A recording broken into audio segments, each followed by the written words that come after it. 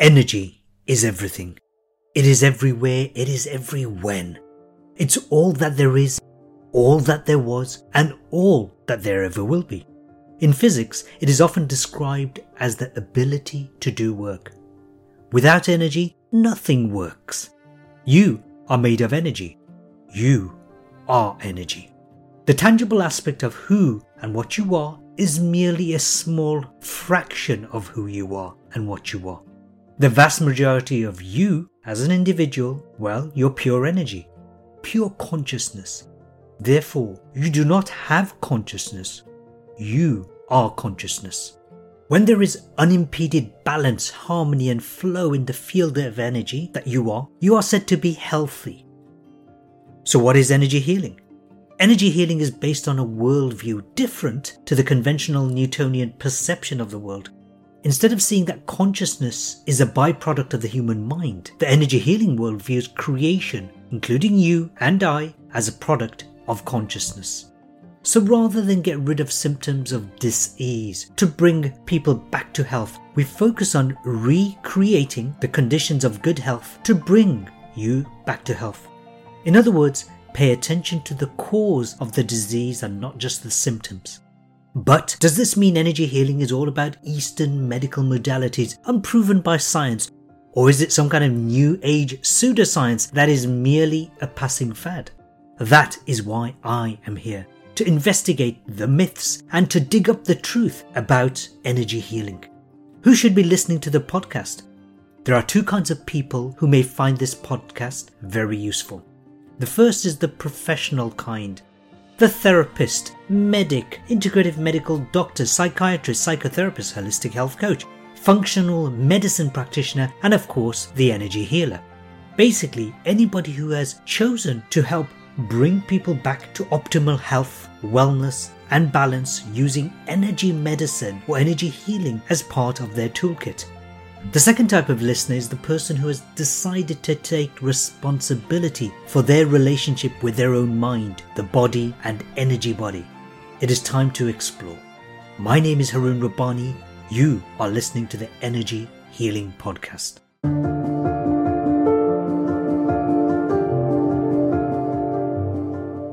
Energy healing is considered a form of complementary and alternative medicine based on the belief that a vital energy flows through the human body. The goal of energy healing is to balance the energy flow in the patient. It is used to reduce stress and anxiety and to promote well-being. Energy healing is being studied in patients receiving cancer therapy to find out if it can improve quality of life, boost the immune system, or reduce side effects of cancer therapy. When most people talk about energy healing, they often think of Reiki, acupuncture, medical Qigong, EFT, and other therapies similar to those. But energy healing is more than that, much more than that. I was born into a traditional Asian family where the sons were expected to become a lawyer, accountant, or doctor. Or, if you struggled to become a doctor, you'd become a pharmacist. My family expected me to become a doctor or pharmacist, just in case, and someone they could be proud of, to show off to the world and to change the family's financial fortune.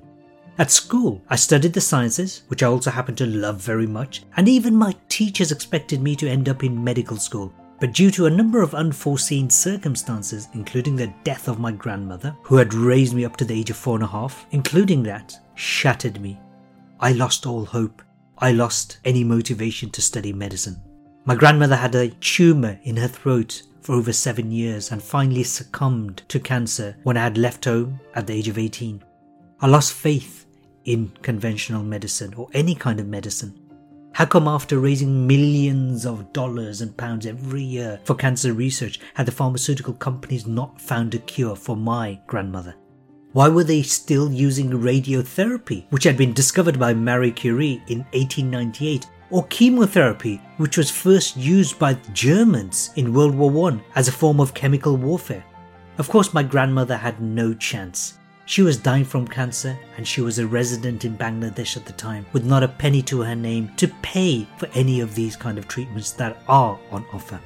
Avoiding medicine, I jumped into reading economics at Birmingham with the hope of becoming a stockbroker after I'd graduated. Things didn't work out the way I'd planned. What's the saying? Humans make big plans and God sits back and laughs. After graduating, I first started working for a company called Olympus Keymed, researching, marketing and selling endoscopic accessories to the gastroenterology departments of hospitals across the north of England. I thought I would stay for a couple of years just to prove that I am a success, but I loved it so much I stayed in the industry for nearly a decade. I thrived on working and collaborating with pioneers in the field of endoscopy, gynecology, and then finally ENT or ear, nose and throat. Fast forward to 2006, I had already set up my business coaching and training people in the field of sales and marketing when I watched a movie called What the Bleep Do You Know? And I learned about quantum physics and it started explaining the synergy between science and spirituality. Finally, I was starting to hear the answers to the questions I had since I was a child about religion, about spirituality. I discovered so many of the ancient principles were now backed by quantum science. From 2007 onwards, I started interviewing world-class experts, pioneers in their field, scientists, consciousness experts, medical researchers, psychotherapists, psychiatrists, healers. And over the next few years, I kept asking the most difficult questions, not as a cynic, but as a skeptic. You see, a cynic is somebody who's already decided against whatever you're going to say. A skeptic will ask the difficult questions with an open mind. I wanted to see the evidence that these modern medicine women and men were talking about. By January 2014, I started practicing my own form of energy healing, using intuition in particular. But I never stopped asking the hard questions. So I've continued researching and interviewing. But now it's time to go public. Here's one thing I've learned over the years, time and time again, but people don't want to believe this. You are far more powerful than you've been led to believe. Your body is the most powerful pharmaceutical machine that has ever been created, with 37,000 billion chemical reactions taking place in your body every single second. Every day you breathe in over 100 million viruses, and for most people, most of the time, they do not succumb to the viruses. The most important healing that will ever take place is actually not because of others, it's because of you and your self-healing. So despite the attack on your immune system fights back and it knows how to deal with foreign bodies and toxins. All you have to do, all I have to do, is create the conditions, the energy, the space for our mind, our body, and our energy body or our spirit to be balanced, healthy, and harmonious. The Energy Healing Podcast isn't just about getting your energy levels up. We will be exploring the connection between energy healing and mental health, physical health, your personal relationships, creativity and genius, in other words, your mind, your vocation, your relationship with money, your spiritual growth, your connection to Mother Earth and nature, as well as food and nutrition. We will dig deep in each session. Topics that I am keen to cover include chakra medicine,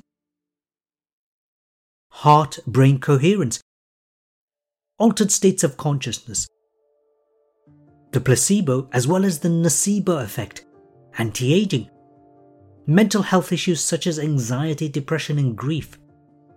Other topics include addictions, type 2 diabetes, the big C, multiple sclerosis and other autoimmune diseases. We'll also be covering non-mainstream therapies such as ozone therapy and PEMF. Of course, where would energy healing be without the various meditation and mindfulness practices? We'll be looking into plant-based nutrition and plant medicine, as well as your gut health. Of course, energy is also related to your relationships with other people, so we'll be covering relationship challenges, including narcissism, victimization, soulmate attraction. We'll also be exploring principles such as intention, remote healing, the hierarchy of values.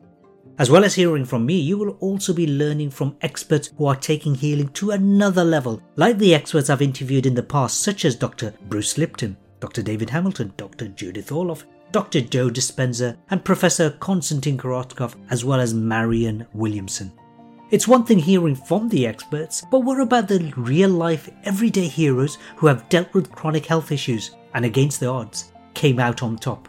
Yes, you'll also be hearing what they did to regain their health, happiness and their life back to normal, whatever normal means. I have learned so much from working with private clients as well as my retreats since the beginning of my energy healing career. To date, I've carried out over 7,000 hours of energy healing sessions. That's over 7 years. I've got a few ideas about integrating energy healing into your daily life.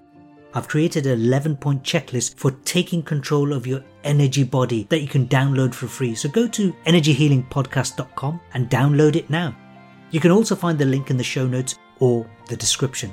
By downloading, you'll also automatically get reminded of forthcoming episodes of the Energy Healing Podcast, as well as interviews with the experts.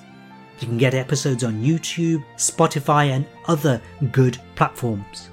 Make sure you like the Energy Healing Podcast page, which is under my name, Haroon Rabbani, on YouTube, and please share the latest episode with at least 3 people who you feel will value that episode. I really look forward to having you back on the Energy Healing Podcast. See you on the next episode.